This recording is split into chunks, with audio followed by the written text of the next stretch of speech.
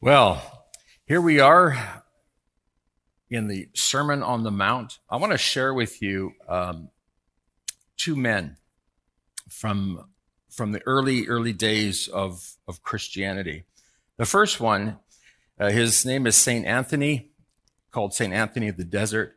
This is a 17th century painting, but Saint Anthony, in 270 AD, he left the city and he moved to the desert, the Egyptian desert. He wanted to escape the immorality and the feelings of lust that he experienced by separating himself from the world and its temptations. Literally left society, left all people, and lived alone in the desert. Now, you'd think that having done that, he would be free of temptation, free of the struggle that all of us experiences with sin.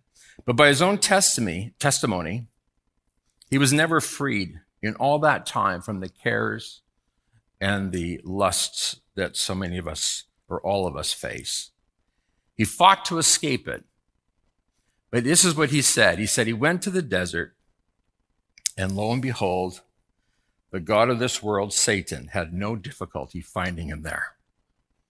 Wherever you go, we are faced with our human condition. We are by nature sinful. We are by nature a people who experience lust.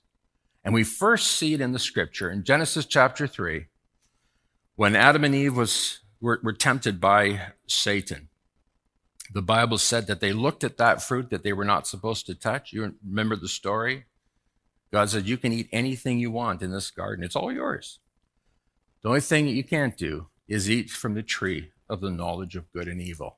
And it was on that point that Satan came along and said, did God say that really? And you know the conversation that happens.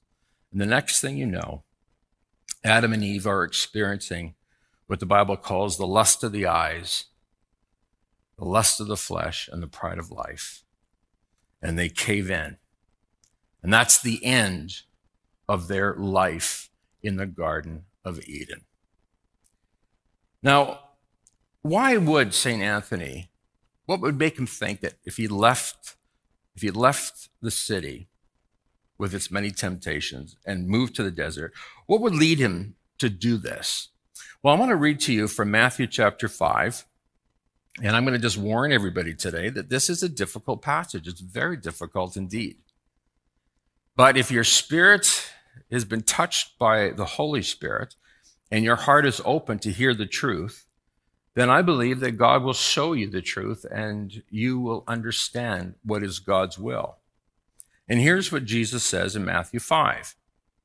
You have heard the commandment that says you must not commit adultery. But I say, anyone who even looks at a woman with lust has already committed adultery with her in his heart. So, if your eye, even your good eye, causes you to lust, gouge it out and throw it away. It is better for you to lose one part of your body than for your whole body to be thrown into hell. And if your hand, even your stronger hand, causes you to sin, cut it off and throw it away. It is better for you to lose one part of your body than for your whole body to be thrown into hell. You see why I said this is a difficult passage? Now, I just want to say before we go any further that Jesus didn't literally mean that you should chop off your hand or gouge out your eye, but we will explain this in just a few moments.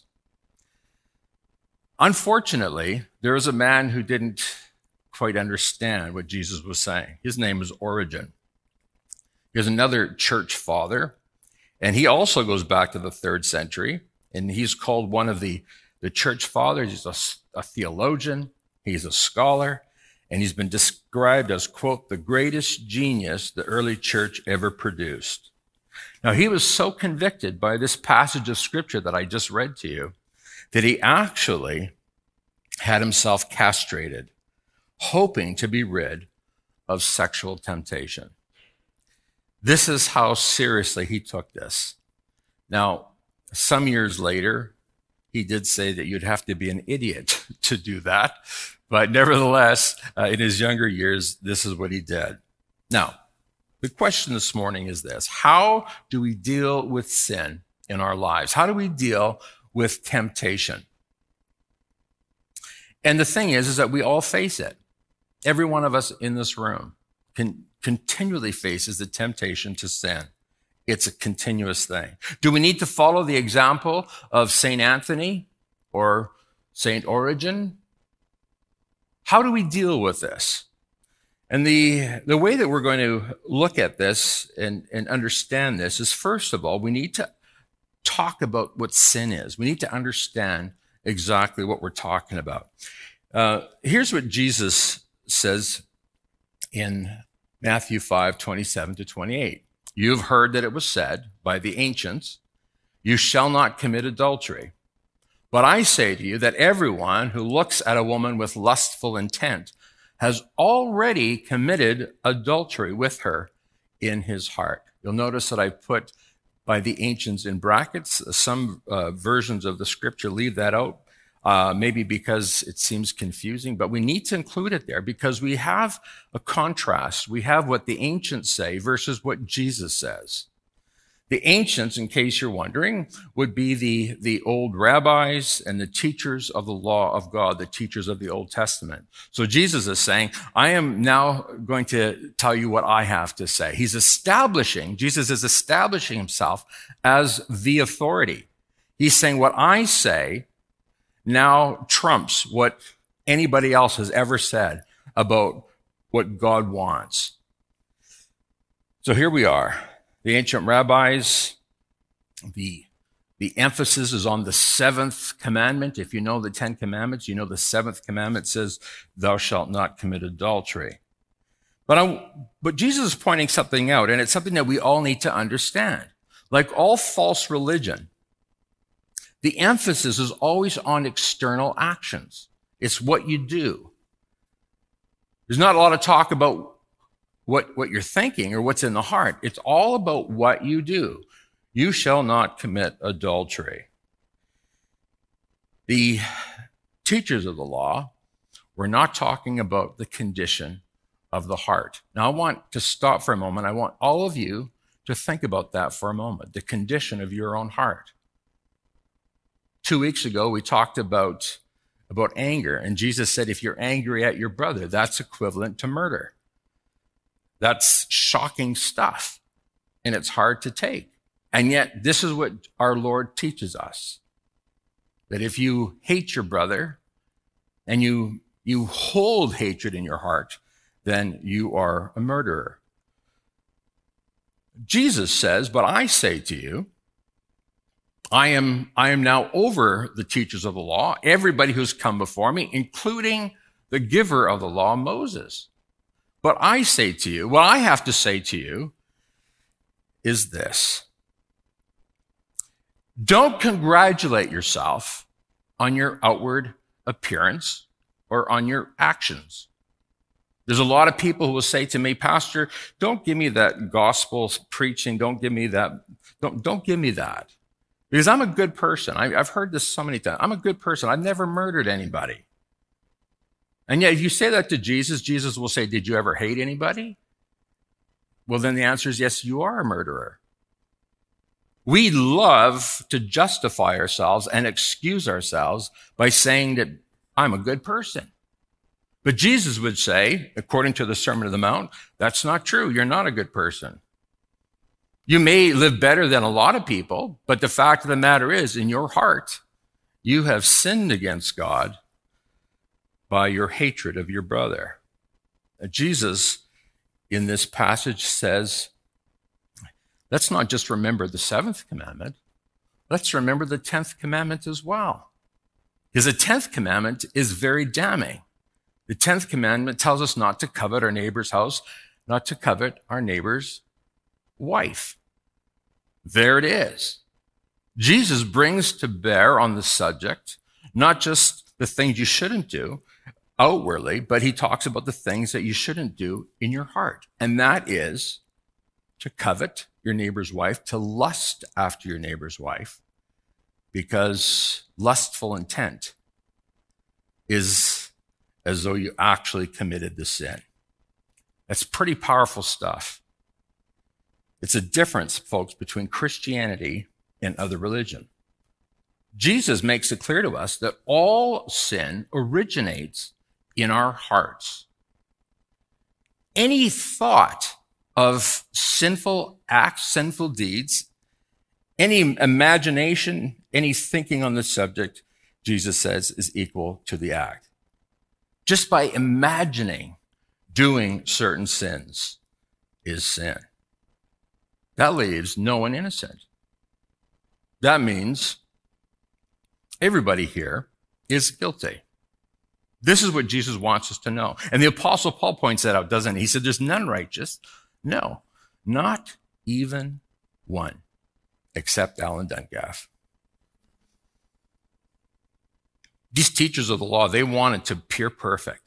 They wanted to look like they'd got it all together, and they were the most godly, the most spiritual. Everybody would just bow before them. They were the pride of the nation. But Jesus exposed them for what they really were. They looked great on the outside, but inside they were dead. He says, you're whitewashed tombs. On the outside, you look great, but in the inside, you're dead. Listen, this is what Jesus is saying to all of us. And so it's very important that we understand exactly what sin is. And by the way, you can understand then why the teachers of the law, the Pharisees, hated Jesus and wanted to kill him. Jesus was exposing them for the hypocrites that they were. What is a hypocrite, by the way? A hypocrite is somebody who's acting. That's the root word of hypocrite. You're an actor. You're acting the part, but in fact, you're dead inside. You're full of sin. This is what Jesus is exposing. So that's the first thing you need to know about sin. We need to call it what it is, and we need to understand that that explains who we all are. We're sinners. The next thing you need to understand is that sin is, in fact, union with death. When Adam and Eve chose to disobey God in the Garden of Eden, they chose to reject their union with God. Remember, they were one with God. They walked with God. They fellowshiped with God in the Garden of Eden. They were one with God, who is what? The source of life. It's not a coincidence that Jesus calls himself the life, the way, the truth, and the life. And Adam and Eve enjoyed that union with life, with God. But here's where it ends. Genesis chapter 3.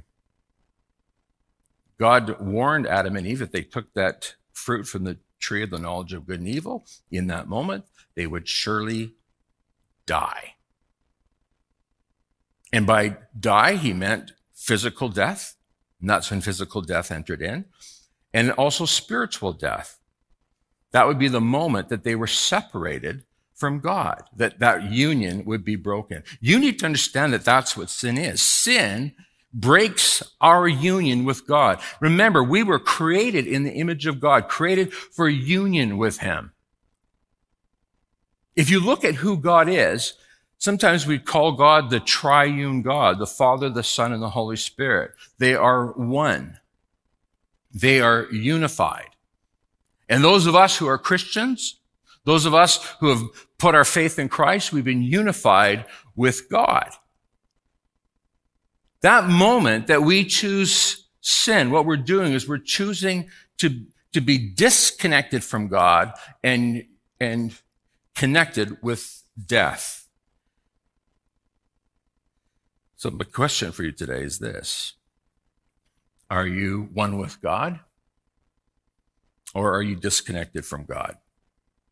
I can tell you this, those of us who have entered into union with God through Christ, through putting our faith in Jesus, we have experienced life. And last year, right around this time, we just finished completing a series called This Is My Story.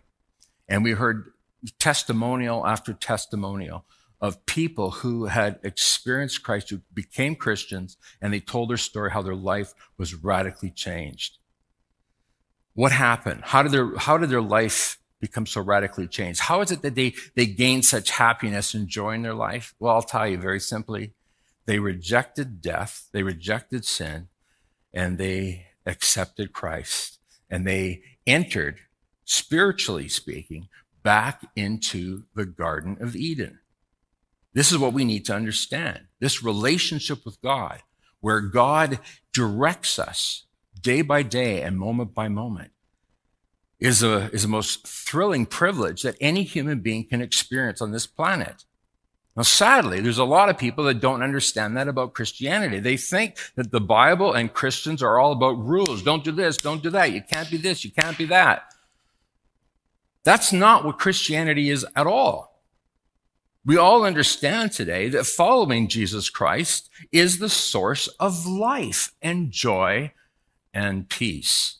This is the evidence that you are born again. This is the evidence that you put your faith in Christ, that you have, in fact, rejected death. Sin of adultery. And you could certainly add fornication. Fornication, in case you don't know what that means, is simply all sexual sin that is obviously against God's word. All of this is, in fact, a union with death and destruction. Now, I'm going to tell you something. Today, we've become so calloused to adultery, to fornication, to lust. This is a regular part of everybody's day nowadays in North America. It's on TV, it's on the internet, it's on your phone, everywhere you look. This is what we're facing. It's a tough thing. We need to admit that. The question is, how do we deal with that? Well, I'm going to talk about that more in just a few moments. But first of all, I got to add one more thing. Something that you need to understand about sin. Jesus declares that every one of us is a sinner in need of God's forgiveness.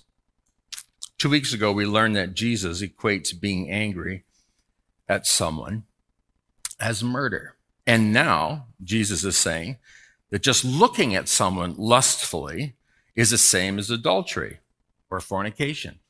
John MacArthur, some of you know who he is, a pastor from California. He says that by this definition, we are all murderers and adulterers. So if you came to church here this morning for the first time, welcome to our church full of murderers and adulterers. You are welcome. But don't get too uppity, because you fall into the same category. So what do we do? If this were the end of the story, it would leave us pretty hopeless, wouldn't it?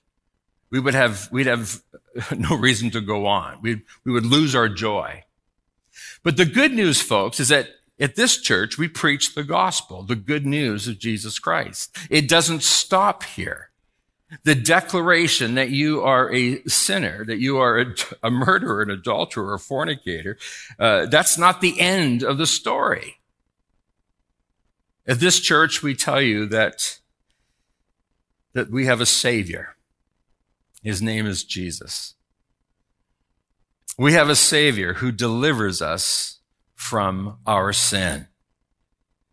Thanks be to God for Jesus Christ, who is our righteousness. What does that mean? Well, let me read this verse from 2 Corinthians 5:21. For God made Christ, who is perfect, he never sinned, to be the offering for our sin. That is, Jesus laid down his life and paid the penalty that our sin deserves. What is the penalty of sin? Death. That's what Paul says. The wages of sin is death. So God made Christ, who never sinned, to be the offering for our sins so that we could be made right with God through Christ. So here it is, folks. Jesus declares that all of us are sinners, even the teachers of the law who think they're perfect. These are sanctimonious people. Some of you remember Saturday Night Live, remember the church lady. The church ladies, They think they're good. They think they're the best. They look down their nose at everybody else. And the fact of the matter is, Jesus says, we're all in the same boat. All of us are sinful. There is none righteous, not even one. The gospel says this, that when you and I put our faith in Jesus Christ, when we believe in Jesus, God counts Christ's righteousness as our righteousness. Did you get that? So that when God looks at you, what does he see? He sees Jesus. In fact, the Apostle Paul says it's like putting on the Jesus robe. You literally are wrapping yourself in Christ. That's hard to understand maybe, but everybody understands what it is to put on a coat, and it protects you, doesn't it, against the cold. And likewise, when you put on Christ, it protects you against the penalty of sin, which is death. So those of us who put our faith in Christ, even though we die, no problem, because we know that because we put our faith in Christ, heaven is our home, and we will spend eternity with him. So when you put your faith in Christ, you receive his righteousness. And in that moment that you receive the righteousness of Christ, the Bible is clear that we return spiritually to that place called Eden, where Adam and Eve walked with God and enjoyed the fellowship with Almighty God. And I'm going to tell you this today, because you and I were created in the image of God, our hearts crave fellowship with God. Now, this might all be difficult to understand this morning, but know this. There is, in fact, a God-shaped hole in our hearts that only God can fill. And the way that he fills that hole in your heart, is by putting your faith in Jesus. It's in that moment that we are back in fellowship with God. So we understand then that sin is something we all experience, and it's something that we are all guilty of. We understand that sin is union with death, and we understand that Jesus has declared us all guilty until we put our faith in Christ. But how do we deal with this sin? Because as we sit here this morning, I know this is something that all of you are wondering. How do I deal with feelings of lust? And maybe some of you today are even guilty of engaging in adultery, not just in your heart, but actually, or some sort of sexual sin. Well, Jesus tells us what we need to do, and this is quite shocking. He says, if your right eye causes you to sin, tear it out and throw it away. For it's better that you lose one of your members than that your whole body be thrown into hell. And if your right hand causes you to sin, cut it off and throw it away. For it is better that you lose one of your members than that your whole body go into hell. Now, the thing that you need to see, first of all, is that Jesus repeats himself twice. He really, this is a teaching method to drive home the point. There is a punishment for sin, Christ tells us. And by the way, in our church, as you know, we believe what Jesus says. We don't try to excuse it. We don't try to make excuses. We don't try to gloss it over. We take Christ at his word. And Jesus says there is a penalty for sin. By the way, if there were no penalty for sin, there's no penalty, if there was no death for sin, then we wouldn't need a savior, would we? This is why at Christmas time, which is coming up very quickly, this is why at Christmas time we celebrate the birth of Christ. Peace on earth and goodwill towards men. What is that about? It's about the fact that a Savior has come to this world to save us from our sin and to restore us to fellowship with God. There are some who want to pervert the doctrine of God's grace. They don't want to think about the punishment for sin. And they say, well, I'm no longer under the law. I'm under grace. And we talked about this about 4 weeks ago, didn't we? This idea, this notion that the Old Testament, we just wash it all away. And we don't have to worry about that anymore because we're under God's grace. In case you don't know what grace is just God's love for us. Some call it God's undeserved love for us.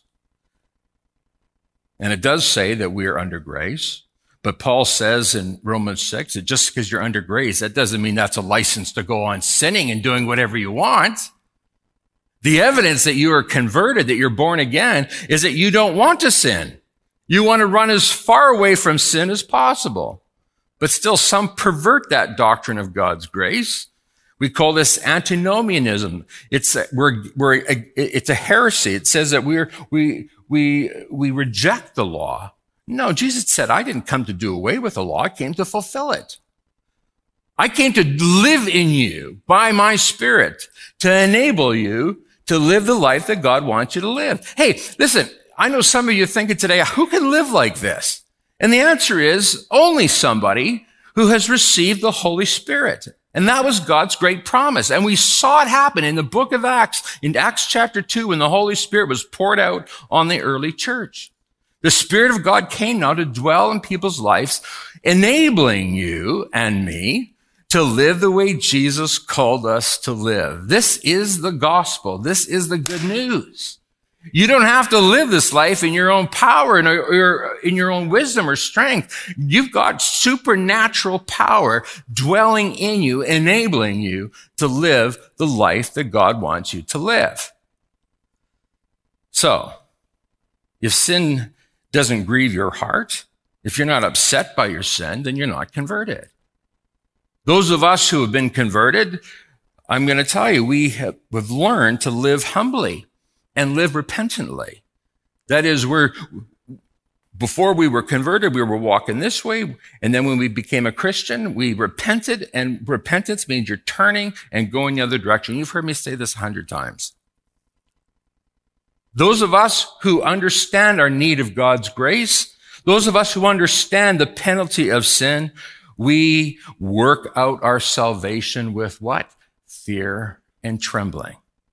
Not because we're afraid of God, but rather, look at this, we take seriously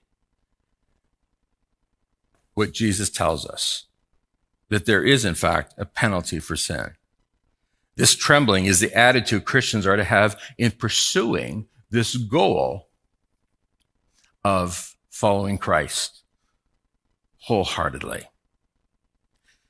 Now, sometimes we fail, sometimes we fall short. And I know some people who think, you know what, I tried the Christian life, I can't live it, it's hopeless, there's no point even going on anymore. Please understand something. You will not be perfect in this life. Does everybody get that? You remember we said when you become a Christian, you have been saved for eternity. So as far as God's concerned, in heaven, you're saved. On this earth, we are being saved.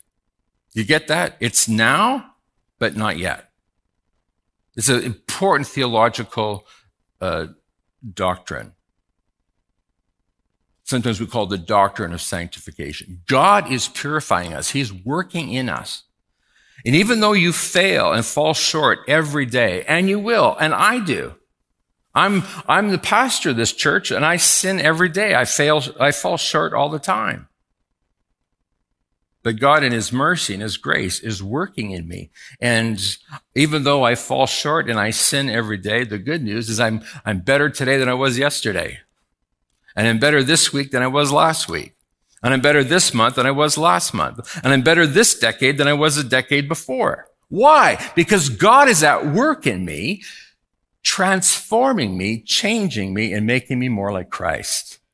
And when God's ready to take me home, I'm ready to go. Why? Because I was good? No, because I put my faith in the one who is good. His name is Jesus. This is our hope. We put our faith in the righteousness of Christ. So what do? You need to understand the penalty of sin. Folks, don't ever forget that. Don't ever say, well, I'm under grace, I can live as I please. You can't. That's not biblical. It's totally against the Word of God. That's how you deal with sin. First, you need to understand, for how terrible it is, and that there is a great penalty. The second thing you need to understand is that you need to be prepared to take drastic actions. So just look at this. If your right eye causes you to sin, tear it out and throw it away. If your right hand causes you to sin, cut it off and throw it away. The right hand and the right eye were understood to be the skillful eye, the skillful hand. And in singling out the right eye and the right hand, Jesus is saying that even if it means that you lose your career because you've lost your skillful hand and your skillful eye, it's better that you lose that than offend God and go to hell. That's what he's saying. Now, I'm going to say, even as I'm saying that, listening to myself say it, it's a very shocking thing. Now, Jesus is not saying, go home and look, don't anybody come here next week without a hand or with a patch over here. Please don't do that. But understand that Jesus is calling for drastic measures in our lives. We've got to take this serious. We've got to take steps to protect ourselves from the effects of sin. When I went to Bible college, preparing for the ministry at age 18, I made a decision when I went to Bible school that I would not be watching TV anymore. And it's hard to believe that, dare I say it, in 1983, it's a long time ago, isn't it? It's hard to believe that in 1983, there were things on TV that were just as suggestive and just as evil then as they are today. Now, you know, again, as I say that, it sounds ridiculous because it surely couldn't be that bad. But you know what? Our hearts are so calloused now that anything goes and it doesn't disturb us. Gloria and I noticed that when we came back from the mission field. We were visiting, the TV was on, and they would just sit there, just shocked at what's coming over the airwaves.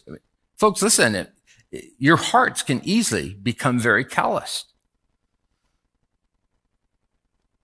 And Jesus is saying, you and I need to take steps to make sure that our hearts are not calloused,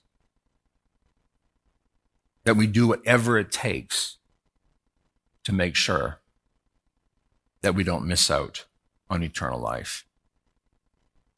Remember, the evidence that you're converted is that you hate sin. And even more importantly, that you hate sin in yourself. It's so easy to judge other people, isn't it?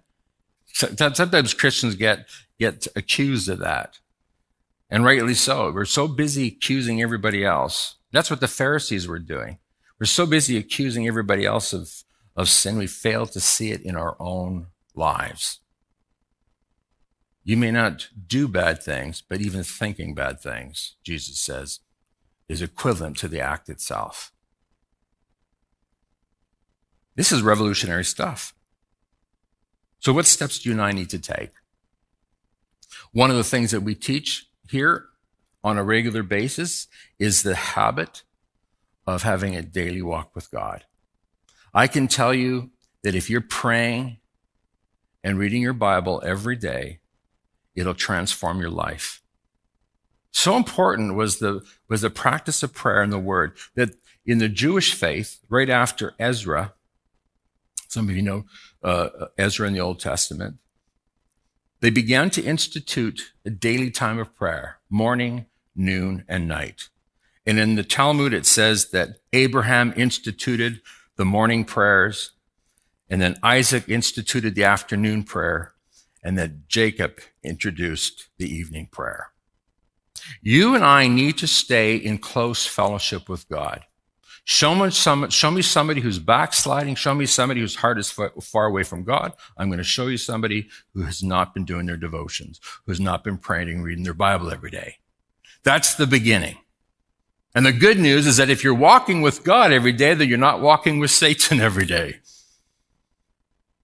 You're walking with God every day, then you're not left to your own perverted appetites. That's right. The second thing that you and I need to do is we need to figure out what habits and behaviors have got to change. Charles Reed said this. He said, we sow a thought and we reap an act. We sow an act and we reap a habit. We sow a habit and we reap a character. We sow a character and we reap a destiny. My question for you today is, what will your eternal destiny be? Jesus tells us what we need to do to make sure that our eternal destiny is heaven. What habits need to change in your life? What behaviors? You need to think about this, because you know that you consistently get into trouble because of bad behaviors, because of bad habits. This is why we teach at our church the 7 habits of a Christ follower. You need to put this into practice. I had somebody phone me this week saying, Pastor Allen, you have no idea how the 7 habits has transformed my life. These new habits now have saved me. And I'm going to tell you, this is exactly what you and I need to do. We need to take these drastic steps. Pluck out the proverbial eye that's causing you to sin. Cut off the proverbial hand that's causing you to sin. Do whatever you need to do. And then finally, you really do need to find out what needs to be cut out of your life. For me, it was TV. And some of you do know that I do have a TV now, but it's only for watching the news. It's literally all that I watch on TV. I want to know what's going on in the world. My kids can't be bothered. Nicholas keeps saying, Dad, you may as well just cancel. Why do we have cable? Well, because I have to watch the news. But for some of you, you can't even watch the news. It's so distressing. But you need to figure out what needs to be cut out of your life. And so here's what I'd like you to do. I'd like you to have a discussion at your house. Have a discussion with your wife or your husband or with your kids. Find out what needs to go. Cut it off. Gouge it out. Get rid of it. Do whatever you need to do. For it's better that you lose one of your members than that your whole body be thrown into hell. Let's pray. Stand with me, please. Father, thank you for your word.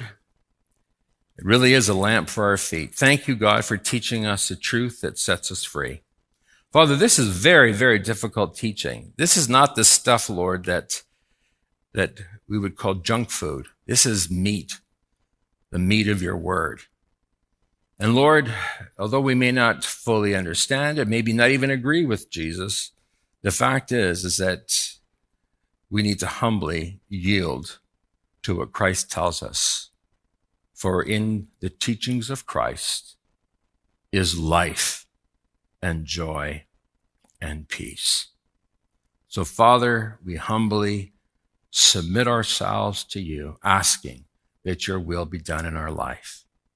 Open our eyes to see the truth. Open our ears to hear what the Spirit of God is saying to us. And Father, finally, we want to say thank you for Jesus, our Savior and our Lord. Thank you that Jesus washed our sin away. And thank you that when we put our faith in Christ, we have this abundant life. And we pray that in Jesus' name. And everyone said it with me? God bless you.